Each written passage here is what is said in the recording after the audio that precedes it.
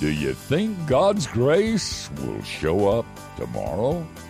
Let's talk about it on Key Life. If you've suffered too long under a do more, try harder religion, Key Life is here to proclaim that Jesus sets the captives free. Steve invited Matt Hurd to teach us this week. Find more from Matt at ThriveFullyAlive.com.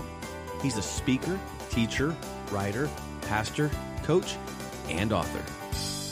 Thank you, Matthew. Hey, Matt. Hey, what a Steve. great week. It really has been. Just sitting. This is the basic stuff of Key Life. Mm-hmm. We're about grace, radical freedom, and surprising faithfulness. Mm. And if you're just joining us, you can go back into the archives and you can catch up on this program. We've been looking at Psalm 126. Let me read it to you, and then I'll let Matt set it up and tell us where we're going now.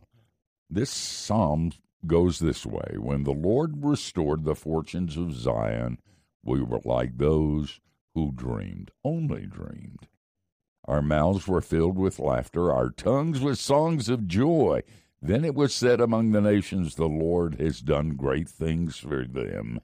The Lord has done great things for us, and we are filled with joy. Restore our fortunes, Lord, like streams in the Negev. Those who sow with tears will reap with songs of joy. Those who go out weeping, carrying seed to sow, will return with songs of joy, carrying sheaves with them. It's awesome, isn't it? It's about grace. The word grace doesn't appear in there, but as we've talked about, the whole Bible is about grace. And we've been doing the life math. Steve and I have been joking. We've come up with the phrase, the math of grace. I like it. And looking at this psalm, the math equation, hate to put it in that way, but just think of a whiteboard. You've got desperation is the first ingredient, added to intervention equals amazement. And then one other thing that we'll get to today, but it's going back to it. It's me owning my desperation. In verse 1 of this passage, they said it was so bad, the only way out we thought was by dream. Verse 2, God intervenes. And so they embrace their desperation, but also God's intervention. And then in verse 3, they celebrated. They were filled with joy because God had done great things. But now we've got something that goes along with that amazement.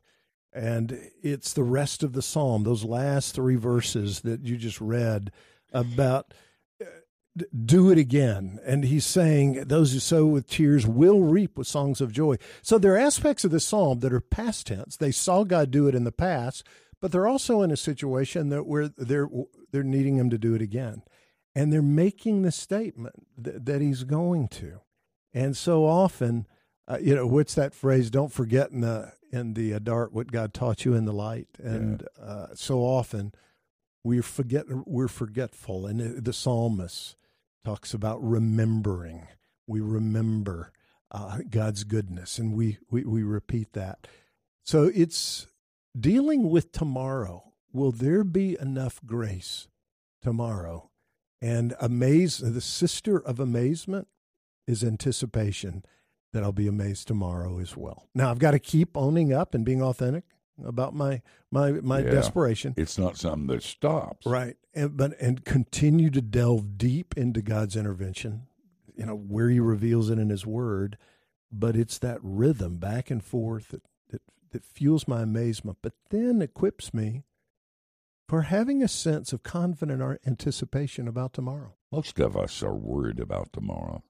I have a friend, his name's Cleve Bell, and he's the head of Riverside Ministries, one of the most creative prison ministries in the country. But Cleve was in jail up for first-degree murder when grace intervened, changed his life, made things good. And he kids about sometimes looking at people bebopping, and he'll say, Lord, could you put $20,000 in my bank account? And God says, Cleve, how much do you need? And he said, well, that ain't the point. It'd be nice to have $20,000. And then And then God says, "Where did I find you, Cleve?" And he said, "Bebopping." And he said, "You'll get it when you need it, because I was faithful in the past. I'll be faithful in the future." I love that. He says, look, I'm going back to verse 4, restore our fortunes, Lord, like streams in the Negev. Basically, in the Hebrew, I think that means do it again, Lord. Yeah, right. You did it once. And the Negev is this just barren desert, but not always. There are those rainy seasons when the waters come and the floods happen, and then the barrenness is turned into beauty, where the flowers bloom and crops bloom, and then it goes away. But they know, okay, the rains will come again. Restore our fortunes. Do it again, God. And having, therefore, a sense of, okay, anticipation about tomorrow. And part of my deal is when I'm not anticipating tomorrow with hopefulness, it's because I'm forgetting my amazement today, which means, okay, I'm either not embracing my desperation or I'm not embracing God's intervention, which is it? But when I do both, then I can say, okay, I'm going to trust him for tomorrow. I'm a huge Auburn football fan, which I'm in counseling over it. I was going to say. But I've grown up, my whole family were Auburn people. And so Auburn games, especially the Auburn-Alabama game, but a lot of them. I just wanted you to know I'm an Alabama fan. Yeah, whatever. It doesn't surprise me at all. But, grace reigns. But there are times I can't see the game, but I DVR it. I record it. Mm-hmm. And there are people every now and then, they know I'm an Auburn fan.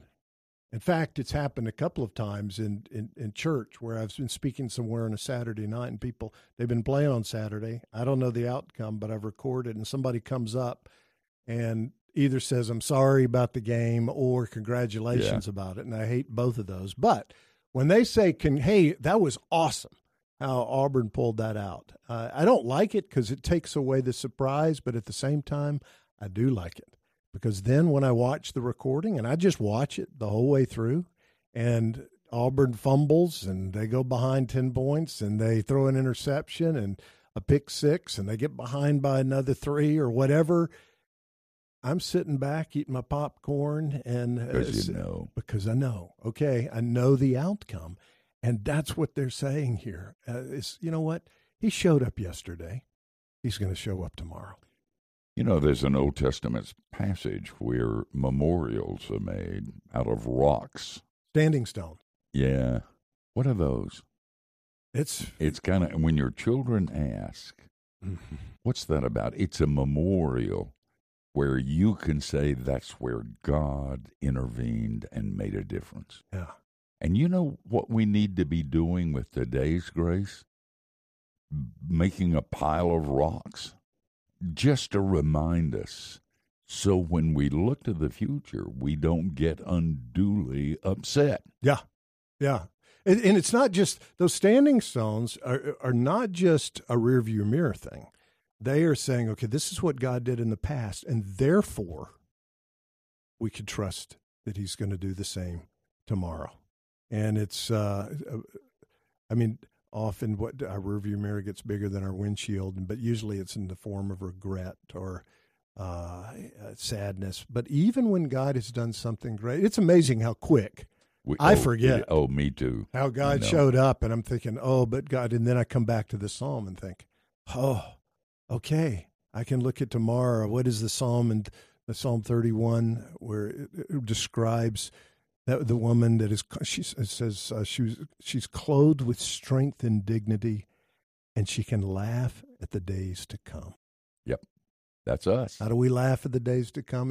It's your book, Laughter and Lament. We lament, and then we laugh because God shows up. That's true, and we can trust him to always show. Yeah. If he did it in the past, he is a God who will do it in the future and will never leave. But the danger is me then assuming that tomorrow my anticipation just is about his intervention. here's the encouraging thing is what Jesus said, in this world you will have trouble. Yeah, right. And so, okay, this is not a statement that says, okay, there's not going to be anything difficult tomorrow. Oh, no. It's going to be, I got sin past tense, but also future tense. Yeah. But what I can anticipate is not being free of the difficulty, but I can anticipate, what did Jesus say in John 16:33? He says, yeah, in this world you will have trouble. By the way, in Greek, that means in this world you will have trouble. Don't try to get out of it. Don't think the gospel is a get out of jail free card, but take heart. I've overcome the world, and therefore you can approach tomorrow with anticipation. Oh, that's so good. You know, and we need to hear that message as Americans and Canadians, because sometimes Christians begin to think we've lost this battle, it's over. Mm. Or maybe personally we think we've lost this battle, it's over. And we think that we might as well just sit in a corner and whine. Stop it. Yeah. Because the anticipation that God gives you is enough to get you through the darkness to the light. You think about that. Amen.